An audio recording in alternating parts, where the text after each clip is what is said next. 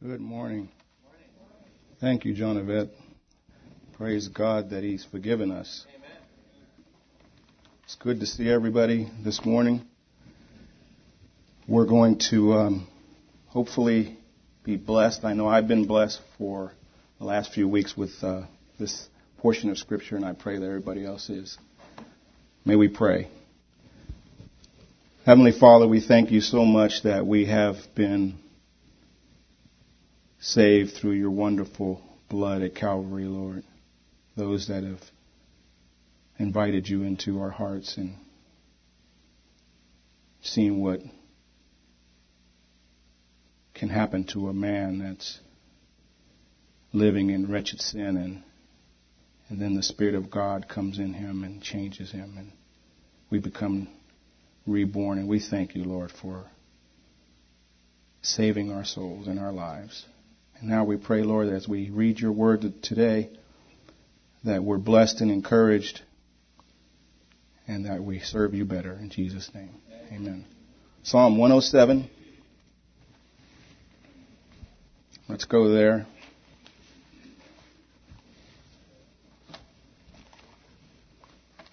It's, I know Sylvia probably had a tear this morning. And this message is about crying. And there's different types of tears.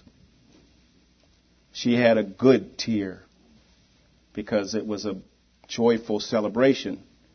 And if we can think back to, the first time we cried, some of us maybe don't remember. Years ago, they used to spank the bottoms of babies, I guess. Just to, check their vocal cords, make sure everything is going okay.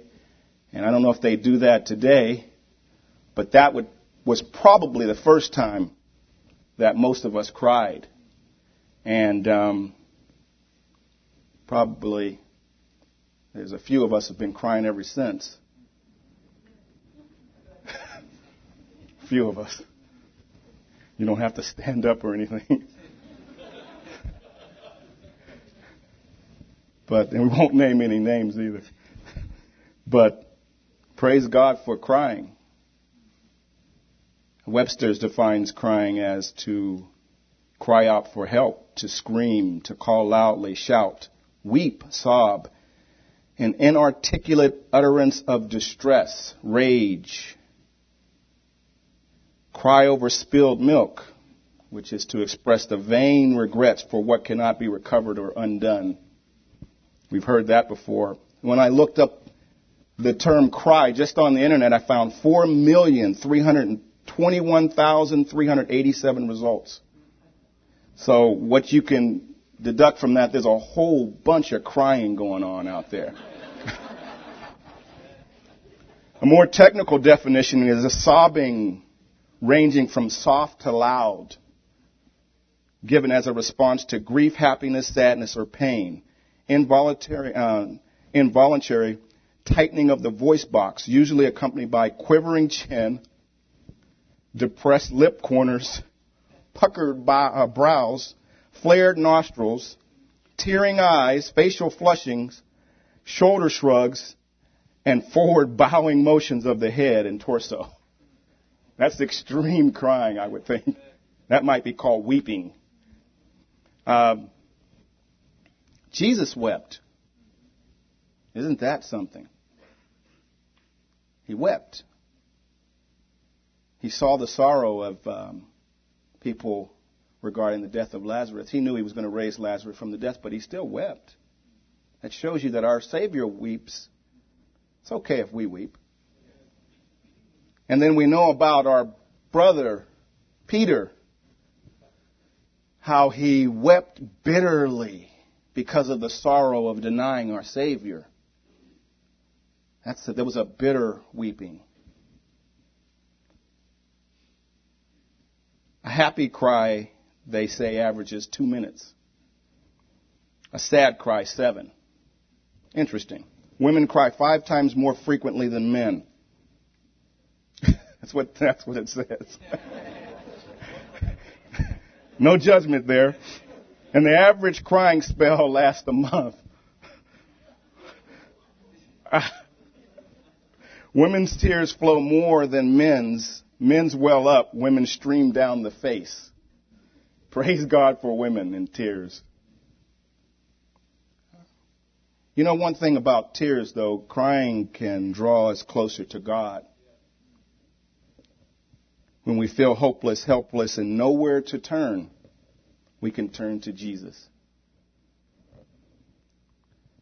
I thought about why we cry. We cry because we're broken, lost, without hope, helpless, response to extreme sorrow. And that's the cry we're going to talk about today. We're going to talk about that cry of deliverance, in which, I've named this message the cry of deliverance. That's a good cry because of the last word, deliverance. The cry isn't good, but the deliverance is wonderful. So, Psalm 107. It says, "Give thanks to the Lord, for he is good. His love endures forever. Let the redeemed of the Lord say this, those he redeemed from the hand of the foe, those he gathered from the lands from east and west, from north and south.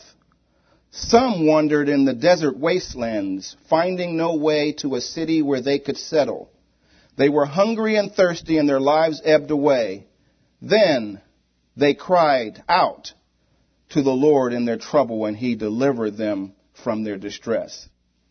He led them by a straight way to a city where they could settle. Let them give thanks to the Lord for his unfailing love and his wonderful deeds for men. For he satisfies the thirsty and fills the hungry with good things. Some sat in darkness and the deepest gloom, prisoners suffering in chains, iron chains. For they had rebelled against the words of God and despised the counsel of the Most High. So he subjected them to bitter labor. They stumbled, and there was no one to help. Then they cried to the Lord in their trouble, and he saved them from their distress. He brought them out of darkness and the deepest gloom and broke away their chains. Let them give thanks to the Lord for his unfailing love and his wonderful deeds for men, for he breaks down the gates of bronze and cuts through bars of iron. Some became fools through their rebellious ways and suffered affliction because of their iniquities. They loathed all food and drew near the gates of death. Then they cried to the Lord in their trouble, and he saved them from their distress. He sent forth his word and healed them. He rescued them from the grave. Let them give thanks to the Lord for his unfailing love and his wonderful deeds for men. Let them sacrifice thanks offerings and tell of his works with songs of joy. Others went out on the sea in ships. They were merchants on the mighty seas. They saw the works of the Lord, his wonderful deeds in the deep. For he spoke and stirred up a tempest that lifted high the waves. They mounted up the heavens and went down to the depths. In their peril, their courage melted away. They reeled and staggered like drunken men. They were at their wits' end. Then they cried out to the Lord in their trouble, and he brought them out of their distress and stilled the storm to a whisper. The waves of the sea were hushed. They were glad when it grew calm, and he guided them to the desired haven. Let them give thanks to the Lord for his unfailing love and his wonderful deeds for men. Let them exalt him in the assembly of the people and praise his name in the council of the elders. We praise God for his word. And that's a lot of scriptures, and I apologize for reading so much, but this scripture reference is about 4 different people, basically, 4 different groups of people and how they responded and reacted. And I thought about what we're dealing with today, and I want you to understand and just give you an example of what we're dealing with today as far as this cry of deliverance. If you can imagine a woman who is in her home and there's a fire and it starts at 3 o'clock and her husband maybe is at work, and all of a sudden it's blazing up and she finds her child, but the smoke gets to her. and she can't grab her child. And she's crawling out, trying to find some air. And she gets outside, and what does she do? She's falling, gasping, can't go back in because she doesn't have the strength. And she cries out for help. And then she sees this fireman. She sees Mike 20 years ago. Mike Hyde. And he goes in, and he rescues her baby. That's the kind of cry of deliverance we're talking about today. The cry of sorrow and brokenness and lost. And that's where we're going to have we're going to be quick about this because there's a lot, but I just want you to know the cries don't happen automatically. They just don't happen. Just like that. If you look at the first part of this verse, it says, "Give thanks to the Lord, for he is good." It starts off the verse, he is good. It doesn't say that he delivered them. It says he's good. God has such a bad rap right now. Such a bad rap. People don't understand who our God is. Give thanks to the Lord, for he is good. Unfailing love he has, because he loves us so much. People don't understand who our God is. And this section of scriptures tells people who our God is. Do we know our God today? Are we blessed by our God today? Encouraged by our God today? So when we think about these verses, I can tell you that you can count if you're not in a trial right now, you will be in a trial eventually. Either a trial because the Lord is just using you and building you up so he can use you more, or it's because of rebellion. And he's going to bring the trial to get our attention, to bring us back to him, because he can use us when we're back with him. He can't use us if we're in rebellion. So no matter where we are today, if we're not in a trial, if we don't really see ourselves in rebellion, or maybe we're in rebellion and we don't feel discomforted, I want you to know today the discomfort will come. The discomfort will come because he has to bring us back to him. If we're away from him, we have to come back. So, 4 groups of people. The first group I call the wanderers. They were homeless. Second group was the prisoners. They were slaves to sin. Third group was the distressed. They were hopeless. The fourth group was the storm-tossed, the lost. When we talk about the Lord being good, we have to understand that our God is good because he loves us so much and he redeems us. But why is he good? Let's look at the wanderers so we can see why he's good. The wanderer starts in verse 4. It says, "Some wandered in the desert wastelands, finding no way. They were hungry and thirsty, and their lives ebbed away." What a condition. What a condition. I consider that like the condition before Christ. Wandering. The track was lost. No vestige of a road remained, lost with no map. Wandering around, and after a while, the wandering started to get uncomfortable. Because when you're wandering around at first and you think you know where you are, you're really okay. And then you make a turn. And maybe even a sign is there that says, "Do not enter." But you figure, yeah, it looks good though. And you make that turn. And you go down another road, and it seems like a good road. And then all of a sudden, it's a dead end again. It's like, wow, what's going on? And then you make another turn, and it's a dead end. And after a while, you're kind of shell-struck. And that's what this passage reminds me of. They wandered in desert wastelands. It was a wasteland, but they weren't immediately in the wasteland. It didn't look that way at first. At first, it looked good. I was talking to a brother, and we were just talking about, flowers, fake flowers. Now the big thing is artificial flowers. Do you know that an artificial flower looks real from a distance? And that's the way the road looked. The signs, the trees look good on that road. Before we came to Christ, when we were traveling down that road, it really looked good. Sin looked good. And all of a sudden, a dead end. Wow, wait a minute. The trees look good. And then we got a little closer.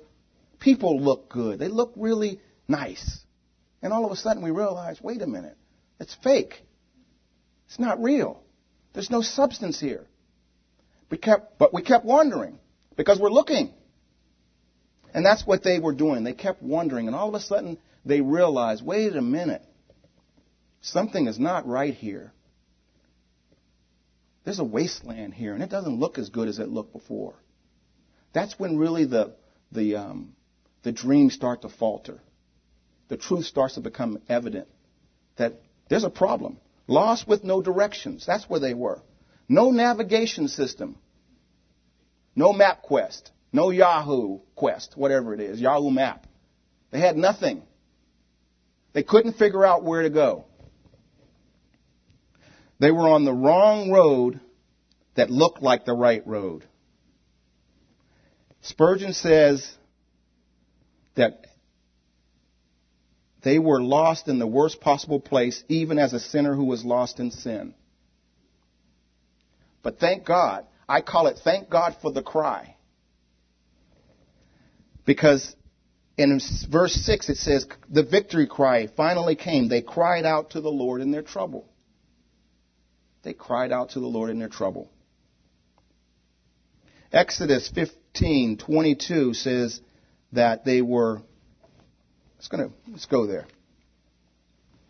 Exodus 15.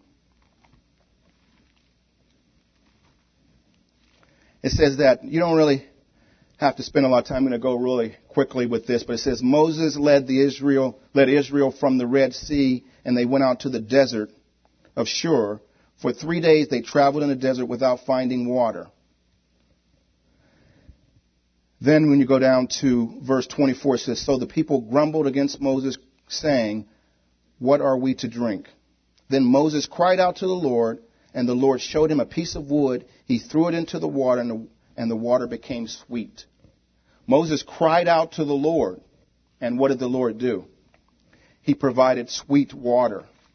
And that's what happened to these people. Jonah says, in Jonah 2:1, it says, in my distress I called to the Lord. He answered me from the depths of the grave. I called for help, and you listened to my cry. That's our God. Our God listens to the cry of his children. Some men will never pray till they are half starved. If hunger brings us to our knees, it is more useful than feasting. If thirst drives us to the fountain, it is better than the greatest of worldly joy. If fainting leads us to crying, it is better than the strength of the mighty. Even though their cry was feeble and weak and faint, because that's what the scripture says, their faith was weak. But the Lord was ready to save them. And that's what happens before Christ. We become weak. We realize our need and thank God for the cry. And what does the Lord do to the cry? He answers the cry. Let's go to the second one because we need to move. The prisoners. This is an interesting group. I consider this a group they knew better. They tasted God's truth now. And if we look at verse 10, it says, some sat in darkness and the deepest gloom. And I think the gloom is deeper when we know him and we deny him. That's why it says that Peter went away and wept bitterly. I don't think he could have wept bitterly if he didn't know the Savior. He knew the Savior. He was denying the Savior. I think that the prisoners are the ones that weep bitterly because they tasted God's word. Had a relationship with him. It says, some sat in darkness and the deepest gloom, prisoners suffering in iron chains. They had also rebelled against the words of God, despised the counsel of the Most High. So he subjected them to bitter labor, which is the consequence of sin. And they stumbled and there was no one to help. These are those who have been redeemed by the precious blood of Jesus, but they rebelled against the word of God, even rebelled against the counsel that God had placed over them. Who are these people? Well, in Nehemiah, which is one of my favorite sections of Scripture, it blesses me more than most Scriptures because it says in chapter 9, verse 26, it says, "But they were disobedient, and they rebelled against you. They put your law behind their backs." They knew about the Savior. They knew about God. They were taught about God. They knew about God. But they put your law behind their backs. And they said, "No, I don't want to see it. I don't want to do it."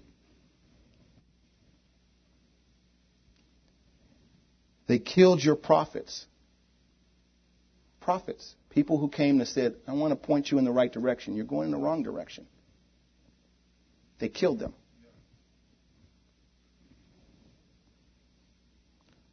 They had admonished them in order to turn them back to you. And that's what the prophets were there for, to turn them back to you. They committed awful blasphemies, so you handed them over to their enemies who oppressed them. That's what God does. Do you know that if we deny our Savior and we deny counsel and we kill counsel, because we can kill counsel by bad-mouthing counsel. Counsel gives us direction, and we say, "No, I don't want to go with that." There are many who know God's word but refuse to obey it. They now are rebelling against the words of God. God's way is no longer their way. It's now the wrong way. "I want to do it my way," they say. My counsel. Counsel? Well, who needs counsel?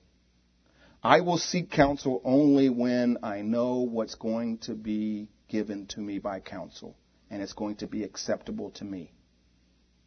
I will say that again. I will only ask for counsel if counsel is going to say what I want them to tell me.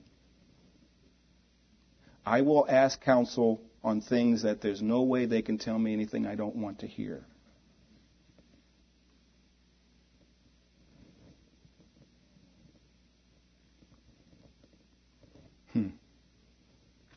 Then they're not interested in doing God's will because they don't just rebel against counsel, they rebel against God's word. And what happens? They're not interested in doing God's will, but their will. They start doing things, even on the job, that once were seen as unacceptable. Isn't that amazing? Something that we deemed as unacceptable, we start doing. Start taking shortcuts, fudging things just a little. Taxes, everybody's doing it. Let me fudge just a little bit. Integrity to Christ, well, that's a distant practice. My way provides a little more income, a little more convenience. I'm going my way, God's way costs too much. Eventually God will punish those, which it says, that they will be punished. And eventually they will become chained by sin, shackled by Satan. Now God can't use them until He brings them to their knees and they cry out to Him for deliverance. And the deliverance call will come because God knows how to bring us to deliverance. He knows how to orchestrate events, and He did it with them. These people here, He brought them to a point, and it says that, so He handed them over to their enemies who oppressed them, but when they were oppressed, they cried out to you. From heaven you heard them, because God always hears, and that's our God that's misrepresented by everyone. Our God hears the call, the cry. He's listening. When we cry, He answers. Spurgeon says, while there was still help to be found below, they would not look above. Until they had done everything below, they wouldn't look above. No cries till their hearts were brought down and their hopes were all dead. Then they cried, but not before. So many a man offers what he calls prayer when he is in good ease, thinks well of himself. But in the very deed, the only thing that God hears is the real cry, which is forced out of him by a sense of utter helplessness and misery. We pray best when we are falling on our faces in painful helplessness. But again, the great cry came. Again, they cried out. These people cried out. And what happened? He saved them again. He heard their cry.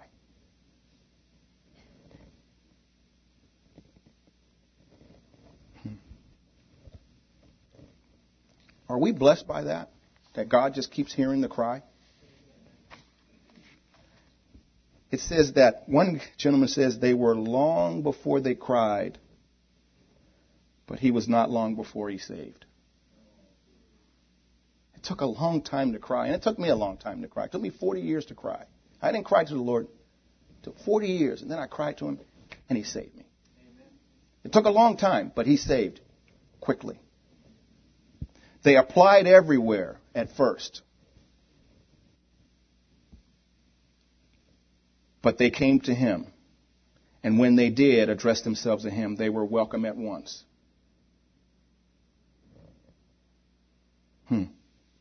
When the dungeon doors fly open, the chains are snapped. Who can refuse to adore the glorious goodness of our Lord? And that's when it says that we should be thankful again. Be thankful. Verse 17 says, this is the third group. Some became fools through their rebellious ways. They suffered affliction because of their iniquities. They loathed food. They drew near to the gates of death. I see them as fools because of their transgression, because of their rebellious ways. These are those who continue in rebellion. God has warned them over and over and over and over, and they continue in rebellion. And all of a sudden, what they do is they become derelicts, really. They kind of become insane. It doesn't even make sense anymore, His Word. They don't see it. They don't see themselves very clearly. And they get close to the gates of death. They die spiritually. They're almost dead. But what happens? They cry again. Again, there's a cry. It says that in verse 19, they cried to the Lord in their trouble, and He saved them from their distress. He sent forth His word and healed them. Again, God came to the rescue. I know we're covering a lot of verses, but I want us to really get a blessing from this scripture reference. It says that they cried out to God, and He sent His word and healed them. Man is not healed by medicine alone, but by the word which proceeded out of the mouth of God. A word will do it. A word has done it thousands of times. We go to the Word of God. It says, your word is a lamp to my feet and a light to my path. And that means to me, you help me see where to go. You give me directions. How can a young man keep his way pure? By living according to your word. Obedience. The word. My soul is weary with sorrow. Strengthen me according to your word. The word uplifts.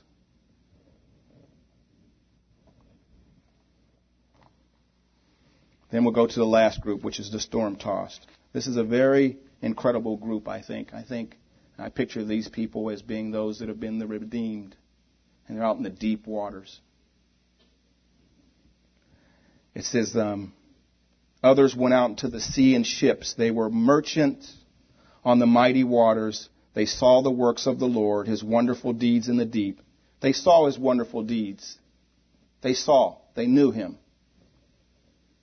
He spoke and stirred up the tempest that lifted high the waves. They mounted up to the heavens and went down to the depths. In their peril, their courage melted away. They reeled and staggered like drunk men. They were at their wits' end. Then again and again I say, it happened. Again.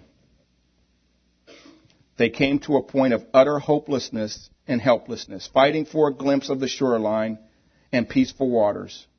The storm had been raging and they were seasick. Then and only then, they cried out to the Lord in their trouble, and he brought them out of their distress. He stilled the storm to a whisper. The waves of the sea were hushed. They were glad when it grew calm, and he guided them to a desired haven.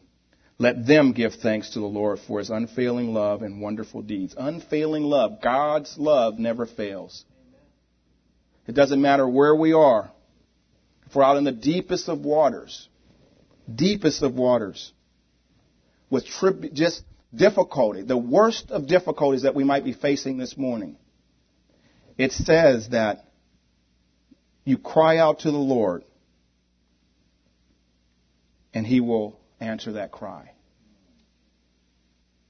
And it says, let's give thanks to the Lord because of his unfailing love and his wonderful deeds. Do you know that that's the same God that at the beginning of time,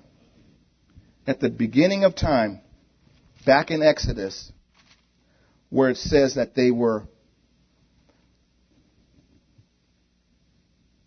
during a long period of time, the king of Egypt died. The Israelites groaned in their slavery and cried out, and their cry for help.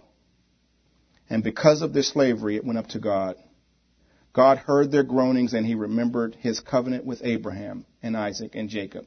So God looked on the Israelites and was concerned about them. This is back in the in the book of Exodus, in the second chapter right now. And it says that God was concerned about them, his people. You know that God is still concerned about us today? He hasn't forgot to be concerned about us. He still is concerned about his children, his people. He has an unfailing love. His love will never fail us. It says that his deeds are wonderful deeds. And down in verse 7 of chapter 3, it says, the Lord said that I have seen the misery of my people. And that's what he says to us. I've seen the misery of my people. We're going through misery today. He says, I see your misery. I have seen the misery of my people. I've heard them crying. I've heard the cries. God says, I've heard the cries. What a misrepresented God we have. Our God is a God that hears the cries. And the cries come. The cries come because of disobedience, and we get to the end. The cries come because of not knowing him and being at the end of the road and nowhere to go, crying out for just something that we can put our hands on, something real that we can cling to, some hope. The cries go out to him, and he cares. Our God cares. It says that he said, so I have come down to rescue them from the hands of the Egyptians, to bring them out of the land into a good and spacious land, a land flowing with milk and honey. That's our God. The same one that said, I want to take you out of your situation and take you to the land flowing with milk and honey. What does that mean for us today? Where are we today? If we know him really well and we're walking very closely and we still have the trials, he said, just hang in there. My love is unfailing. I'm taking you through the trial. Don't worry. I'm working with you. I have work to do. I'm building you because I want to use you. He said, I'm taking you through it. Don't worry. It's okay. I'm with you. Don't worry. I will never leave you nor forsake you. Never. That's our God. And if we don't know him today, he says, well, guess what? I am the way, the truth, and the life. No one comes to the Father except by me. You want to come on the right road? There's many wrong roads. There's one right road. I am the way, the truth, and the life. No one comes to the Father except through me. You get to cry out to him today and say, Lord, save me. And immediately, even if it took a long time to come to him, it takes only 1 second for him to come to you, to rescue you, to redeem you. And if we're out here today and we're in rebellion, cry out to him. Forgive me. Restore me. Bring me back to you. And if we're not in that place where we really see ourselves clearly, I don't want to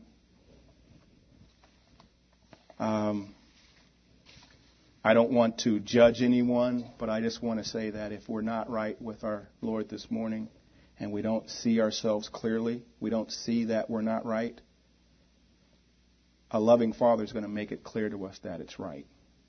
He's going to bring us back. And look at what happened to these people. They were brought low. They all were brought low. Low means brought to a place where we realize that we can't do it on our own. That all these things and these desires and dreams that we have no longer work. Our greatest philosophy, our greatest desires will fail if He's not in it. If we're running the opposite way, He will grab the line that's around us and pull us back to Him. And we have an opportunity to just turn around on our own and go back and say, I repent, Lord, I forgive. Please forgive me. We do have that, and that's wonderful. That's what's great about our God. Unfailing love. It never fails. To do what? Never fails us. I will never leave you nor forsake you. Period. In Joshua, it talks about, he's telling them to go out and claim the promised land. He says, but be strong and courageous, because I am with you. He's telling them where to go, but he's saying, wherever you go, I'm with you. If you make a wrong turn, I'm still with you. If you go the opposite way and you're my child, I'm still with you. All you have to do is just turn around, and you'll see I'm there. Following you, waiting for you to turn around and say, okay, Father, I repent. Bring me back to you. And He restores the relationship just like that. That's our God. He sustains us through the trial. He restores us through the trial. He builds us through the trial. He cleans us through the trial. And all if we allow Him. And then He uses us through the trial. Especially after the trial. That's our God. And today we get to just say, we can say, our God lives. Our God is real. We can count on our God to come through, no matter what we're dealing with, no matter where we are, no matter what's going on.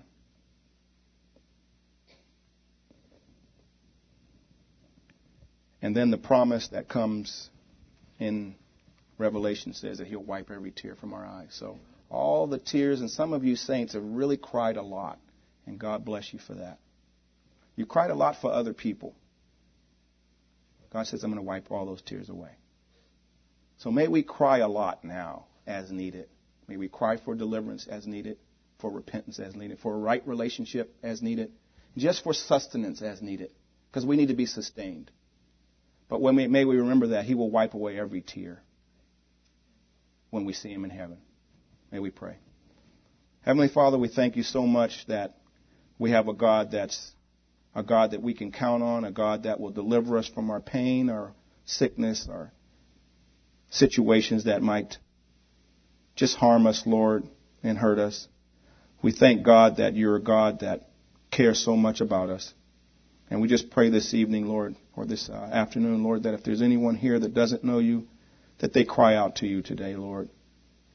And we know You will save them immediately because You love them so much. And we pray for all the saints here, Lord, that are walking with You, that are struggling, Lord, because of just trials, that You would sustain them, encourage them. Give them courage to fight the good fight, Lord. And those that are out of Your will, Lord, that are rebelling, Lord, that they would turn around, Lord, before it's too late, before You will allow them to be shackled, Lord, and things get uncomfortable. Because You will create that to draw them back because You love us so much. And we just thank You that You're the kind of God that we can come to and that we have a relationship with you. And we praise you in Jesus' name. Amen.